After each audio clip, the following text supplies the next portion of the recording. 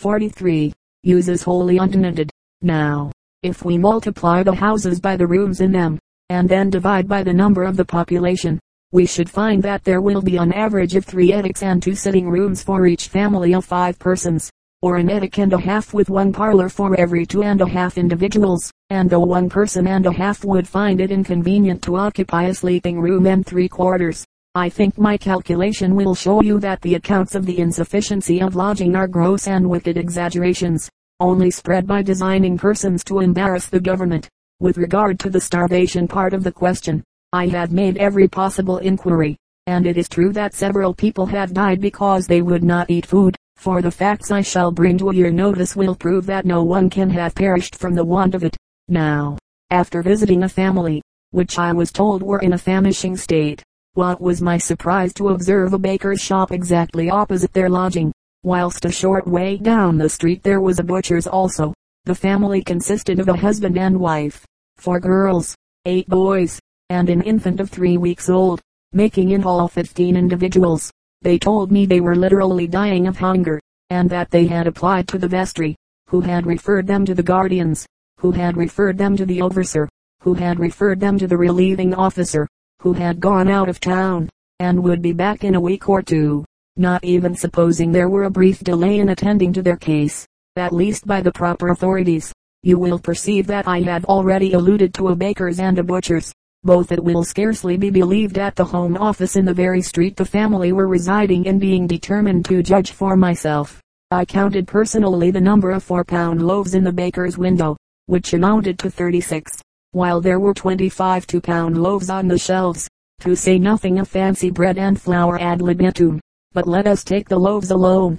36 loaves, each weighing 4 pounds, multiplied by 4 will give 144 pounds of wheaten bread, to which must be added 50 pounds the weight of the 25 half-pudians, making a total of 194 pounds of good wholesome bread, which, if divided amongst a family of 15, would give 12 pounds and 14 fractions of a pound to each individual. Knocking off the baby, for the sake of uniformity, and striking out the mother, both of whom might be supposed to take the fancy bread and the flour, which I had not included in my calculation, and in order to get even numbers, supposing that 194 pounds of bread might become 195 pounds by overweight, we should get the enormous quantity of 15 full pounds weight of bread, or a stone and 1/14, more, positively, than anybody ought to eat, for the husband and each of the children except the baby, who gets a moiety of the rolls belonging to the starving family. You will see, sir, how shamefully matters have been misrepresented by the anti-corn law demagogues. But let us now come to the butcher's meat. It will hardly be credited that I counted no less than 14 sheep hanging up in the shop I had alluded to, while there was a bullock being skinned in the backyard, and a countless quantity of liver and lights all over the premises. Knocking off the infant again for the sake of uniformity, you will perceive that the 14 sheep would be 1 sheep each for every member of this family, including the mother, to whom we gave half the rolls and flour in the former case. And there still remains to say nothing of the entire bullock for the baby of 3 weeks, which no one will deny to be sufficient, a large quantity of lights, etc., for the cat or dog, if there should be such a wilful extravagance in the family. With these facts I close my report, and I trust that you will see how thoroughly I have proved the assertion of the Duke of Wellington that if there is distress, it must be in some way quite unconnected with a want of food, for there is plenty to eat in every part of the country. I shall be happy to undertake further inquiries, and shall have no objection to consider myself regularly under government. Yours obediently, Punch. The tea service on sea service. Lord Jocelyn, in his recent work upon China, while writing upon the pastimes and amusements of the people, expresses great satisfaction at the entertainment afforded travelers in their private assemblies, though he confesses, as a general principle, he should always avoid making one in the more promiscuous. The heir of Appbide, chapter VII, contains a very fair bill of fare. Simultaneously with the last chord of the last quadrille the important announcement was made that supper was ready, a piece of information that produced a visible commotion among the party. Young gentlemen who had incautiously engaged old or ugly partners evinced a decided desire to get rid of them, or, by the expression of their countenances, seemed to be inwardly cursing their unfortunate situation. young ladies in whose bosoms the first slight predilection had taken up a residence, experienced, they knew not why, a mental and physical prostration at the absence of Orlando Sims or Tom Walker, who, how provoking, were doing the gallant to some horrid disagreeable coquettes, mammas, who really did like a good supper, and considered it an integral portion of their daily sustenance, crowded towards the door that led to the comestibles, fearing that they might not get eligible situations before the solids, but be placed among the bashful young gentlemen, who linger to the last to pull off their gloves in order to pull them on again, and look as though they considered they ought to be happy and were extremely surprised that they were not. The arrangement of the supper table displayed the deep research of Madame Applebite and Wadleygott in the mysteries of gastronomical architecture. Pagodas of barley sugar glistened in the rays of 36 wax candles, and 4 argand lamps parterres of jellies, gravelled round with ratafias or balanced with lemon peel, trembled as though in sympathy with the agitated bosoms of their delicate concoctors. Custards freckled with nutmeg clustered the crystal handles of their cups together. Sarcophagi of pound cakes frowned, as it were, upon the sweetness which surrounded them, whilst fawn-colored elephants from the confectionery menagerie of the celebrated Simpson of the Strand stood ready to be slaughtered. Huge stratified pies courted the inquiries of appetite.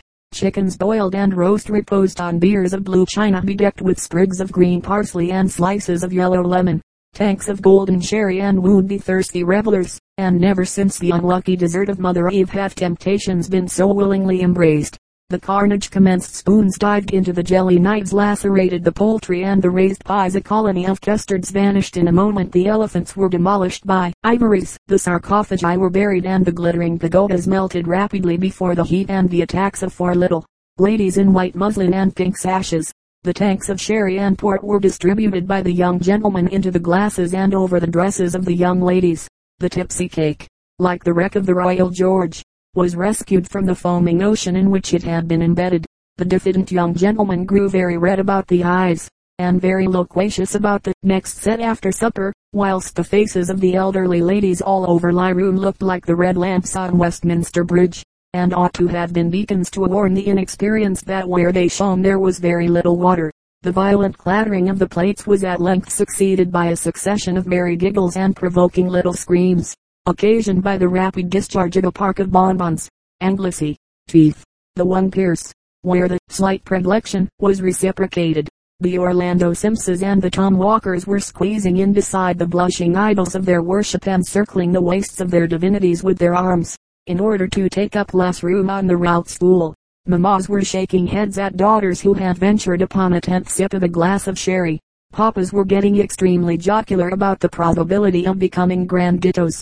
Everybody else was doing exactly what everybody pleased, when Mrs. Applebite's Uncle John emerged from behind an apron, and vociferously commanded everybody to charge their glasses, a requisition which nobody was bold enough to dispute.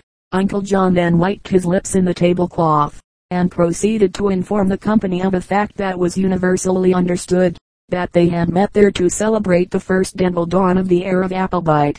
"I have only to refer you," said Uncle John, "to the floor of the next room for the response to my request, namely, that you will drain your glasses, and, in the words of nephew Agamemnon Columpsion Applebite, partake of our dental delight."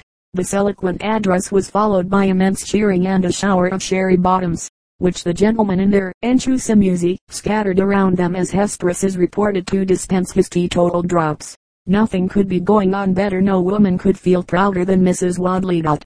When we hope you don't anticipate the catastrophe when 2 of the argand lamps gave olfactory demonstrations of dissolution. Sperm oil is a brilliant illuminator, but we never knew anyone except an Esquimau, or a Russian, who preferred it to lavender water as a perfume.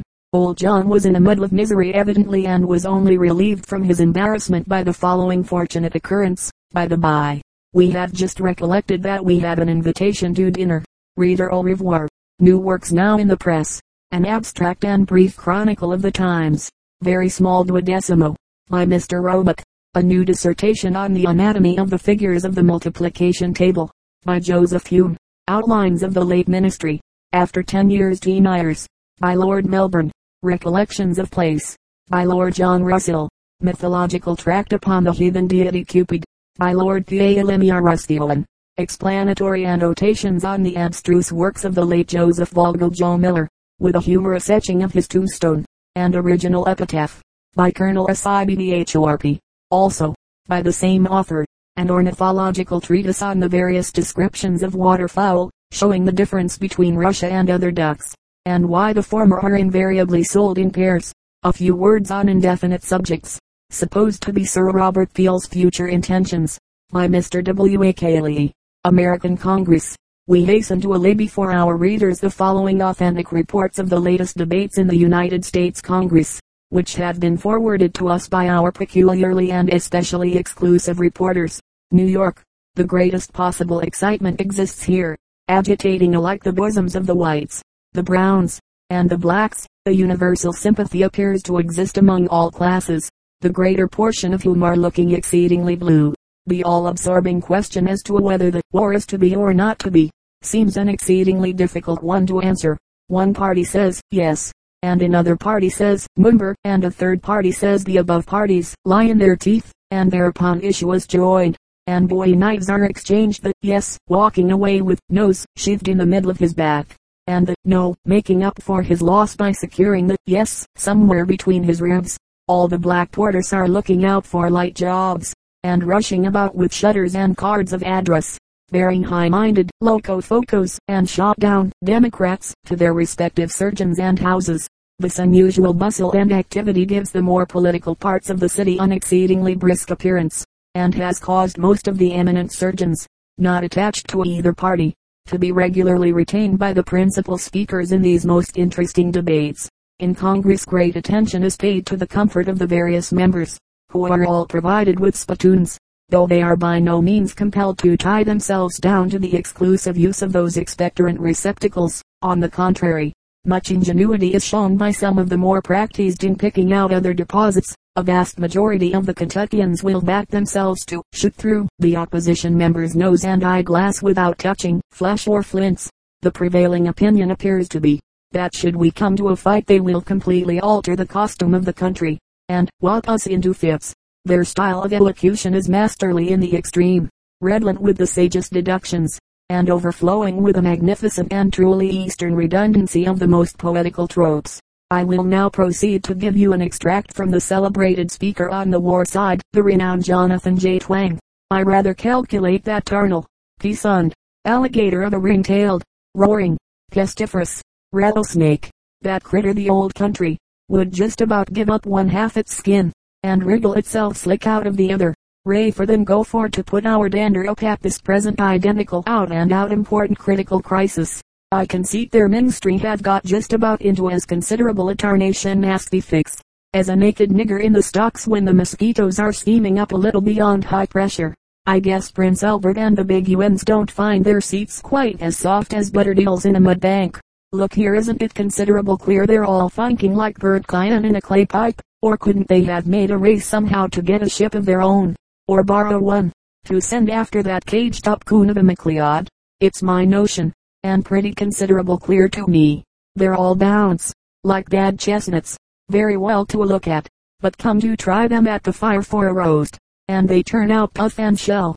They talk of war as the boy did of whipping his father, but like him, they daresn't do it. And why not? Why, for the following elegant reasons. Since they have been used to the advantages of doing their little retail trade with our own go ahead and carry all before it right slick up and end double distilled essence of a genuine fine and civilized country, the everlasting possums have become habituated to some of the manners of our enlightened inhabitants. We had nothing to do but refuse the supply of cottons, and leave them all with as little shirts to their backs as wool on a skin deal. Isn't it the intercourse with this here country that enables them to speak their very language with something rather like a legal correctness, though they're just about as far behind us as the last gent of the Caesar Palmas from his eye tooth? Doesn't all international law consist in keeping an everlasting bright lookout on your own side, and jamming all other varmints slick through a stone wall, as the wagon wheel used up the lame frog? Here, I say, and mind you, I'll stick to it like a starved sloth to the back of a fat babby. I say, gentlemen, this country, the United States, particularly Kentucky, from which I come, and which will whip all the rest without straws and rotten bulrushes again, pike, bayonet, mortars, and all their almighty fine artillery. I say, then, This country is considerable like a genuine facsimile of the wagon wheel, and the pretty Onawazi busted up old worn out island of the bull-headed Britishers ain't nothing more than the teetotally used up frog. Here, I expect they'd have just as much chance with us as a muzzled monkey with a hickory nut. Talk of their fleet, I'll bet 6 live niggers to a dead coon. Our genuine Yankee clippers will whip them into as bad a fix as a flying fish with a gull at his head and a shark at his tail. They're just about as much out of their reckoning as the pig that took to swimming for his health and cut his throat trying it on. It's everlasting strange to me if, to all future posterity coming after us, the word MacLeod don't shut up their jaws from bragging of British valor just about as tight as the death squeeze of a boa constrictor round a smashed up buffalo. If it was single quote and single quote T for the distance and leaving my plantation, I'd go over with any on you, and help to use up the lot myself. Let them come on, as the tiger said to the young kid, and see what I'll do for you. They talk of sending out their chaps here today. Let them, they'll be just about as happy as a toad in hot tar, and that's a fact. Here Jonathan J. Twang sat down amid immense cheers, at the conclusion of which, Mr. Peter P. Pelican, from the backwoods, requested he, Peter P. Pelican, being from Orleans, that Mr. Jonathan J. Twang would retract certain words derogatory to the state represented by Peter P. Pelican. Mr. Jonathan J. Twang replied in the following determined refusal: I beg to inform the last speaker, Mr. Peter P. Pelican, from the backwoods, that I'll see him teetotally tarred, feathered, and physicked with red-hot oil and fish hooks, before I'll retract one eternal syllable of my pretty particular correct assertions. This announcement created considerable confusion. The president behaved in the most impartial and manly manner, indiscriminately knocking down all such of both parties who came within reach of his mace, and not leaving the chair until he had received 2 black eyes and lost 2 front teeth. The general melee was carried on with immense spirit, the more violent members on either side pummeling each other with the most hearty and legislative determination.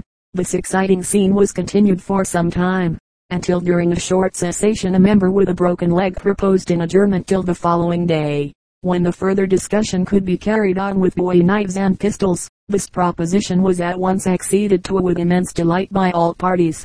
If well enough as I have 2 broken ribs, my share of the row, I will forward you an authentic statement of this interesting proceeding. Epitaph on a candle: a wicked one lies buried here, who died in a decline. He never rose in rank, I fear, though he was born to shine. He once was fat, but now, indeed, he's thin as any griever. He died, the doctors all agreed, of a most burning fever. One thing of him is said with truth, with which I'm much amused. It is that when he stood, forsooth, a stick he always used. Now winding sheets he sometimes made, but this was not enough, for finding it a poorish trade, he also dealt in snuff. If ere you said, go out, I pray, he much ill nature showed. On such occasions he would say, if I do, I'm blowed. In this his friends do all agree, although you'll think I'm joking. When going out he said that he was very fond of smoking, since all religion he despised. Let these few words suffice. Before he ever was baptized they dipped him once or twice. Sibdhorp on Bordhwick.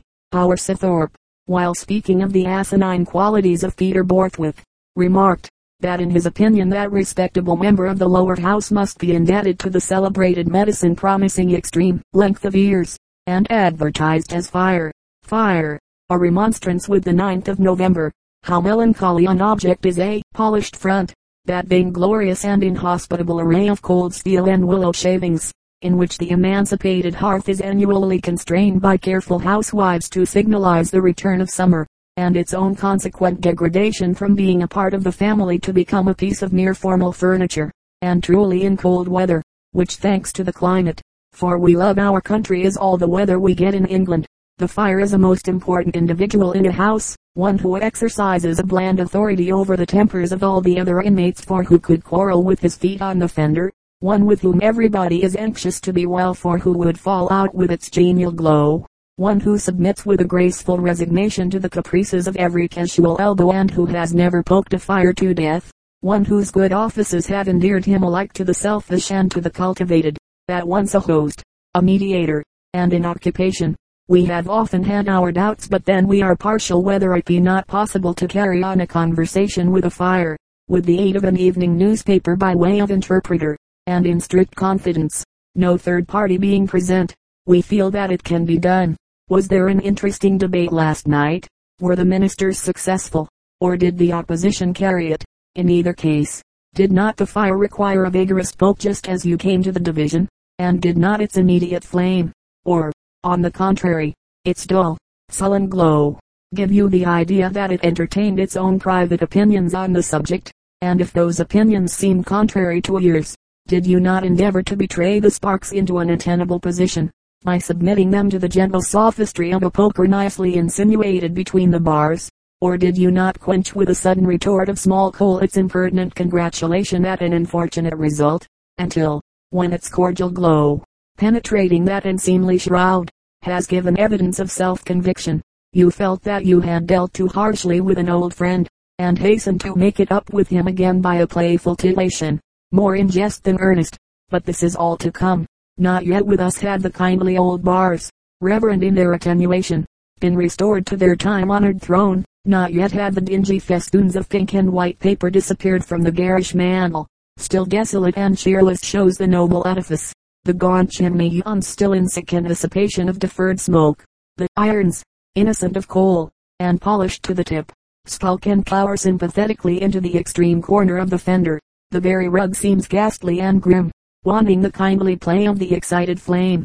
We have no comfort in the parlor yet. Even the privileged kitten, wandering in vain in search of a resting place, deems it but a chill dignity which has withdrawn her from the warm couch before the kitchen fire. Things have become too real for home. We have no joy now in those delicious loiterings for the 5 minutes before dinner, those casual snatches of stern, those scraps of steel. We have left off smiling. We are impregnable even to a pun. What is the day of the month? Surely were not October retrospectively associated in April and glorious May with the grateful magnificence of ale? None would be so unpopular as the chilly month.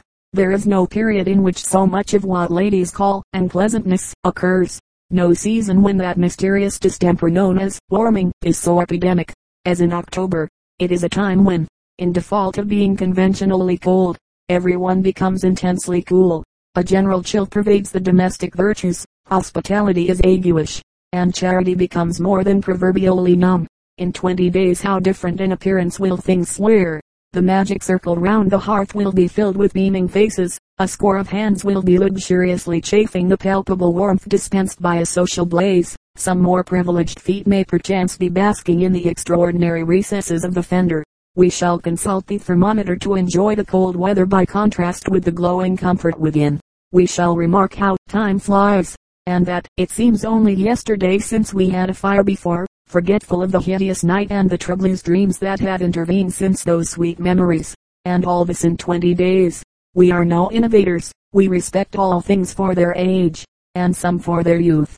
But we would hope that, in humbly looking for a fire in the cold weather, even though November be still in the store of time, we should be exhibiting no dangerous propensities. If, as we are inclined to believe, fires were discovered previously to the invention of Lord Mayors, wherefore should we defer our accession to them until he is welcomed by those frigid antiquities Gog and Magog?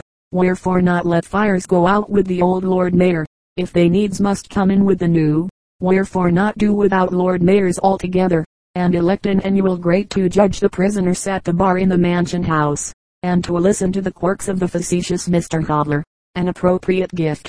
We perceive that the fair dames of Nottingham have, with compassionate liberality, presented to Mr. Walter, one of the Tory candidates at the late election, a silver salver. What a delicate and appropriate gift for a man so beaten as Master Walter. The pretty dears knew where he was hurt, and applied a silver salve, we beg pardon, salver to his wounds. We trust the remedy may prove consolatory to the poorer gentleman. Not a step farther. The diminutive chroniclers of unimmaculate chatter, called small talk, have been giving a minute description of the goings on of his Grace of Wellington at Walmer. They hint that he sleeps and wakes by clockwork, eats by the ounce, and drinks and walks by measure. During the latter recreation, it is his pleasure, they tell us, to use one of Payne's pedometers to regulate his march. Thus it is quite clear the great captain will never become a male do. The post office in Downing Street has been besieged by various inquirers, who are anxiously seeking for some information as to the expected arrival of the Royal Mail. Curious synonyms. Sir Peter Lorre discovered during his residence in Boulogne that was the French for veal. On his return to England, being at a public dinner, he exhibited his knowledge of the tongues by asking a brother alderman for a slice of his weal or woe. Happy land.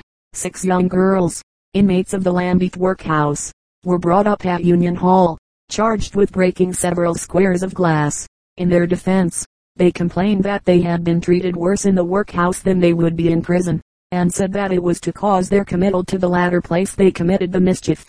What a beautiful picture of moral England this little anecdote exhibits. What must be the state of society in a country where crime is punished less severely than poverty? Old England, blessed and favored clime, where paupers to thy prisons run, where poverty is the only crime that angry justice frowns upon. The new state stretcher, what an uncomfortable bed Peel has made for himself. Observed Normandy to Palmerston. That's not very clear to me, I confess, replied the Downing Street Cupid. As it is acknowledged he sleeps on a bolstered cabinet. The pacificator of Ireland closed his face for the remainder of the day. The latest case of monomania, from our own specially raised American correspondent, a gentleman who fancied himself the pendulum always went upon tick, and never discovered his delusion until he was carefully wound up in the Queen's Bench. Very like a whale. The first of all the royal infant males should take the title of the Prince of Wales, because he is clear to seamen and to a lubber. Babies and whales are both inclined to blubber. Arrived at last, we perceive by a paragraph copied from the John O'Groats Journal, that an immense whale, upwards of 76 feet in length, was captured a few days since at Wick.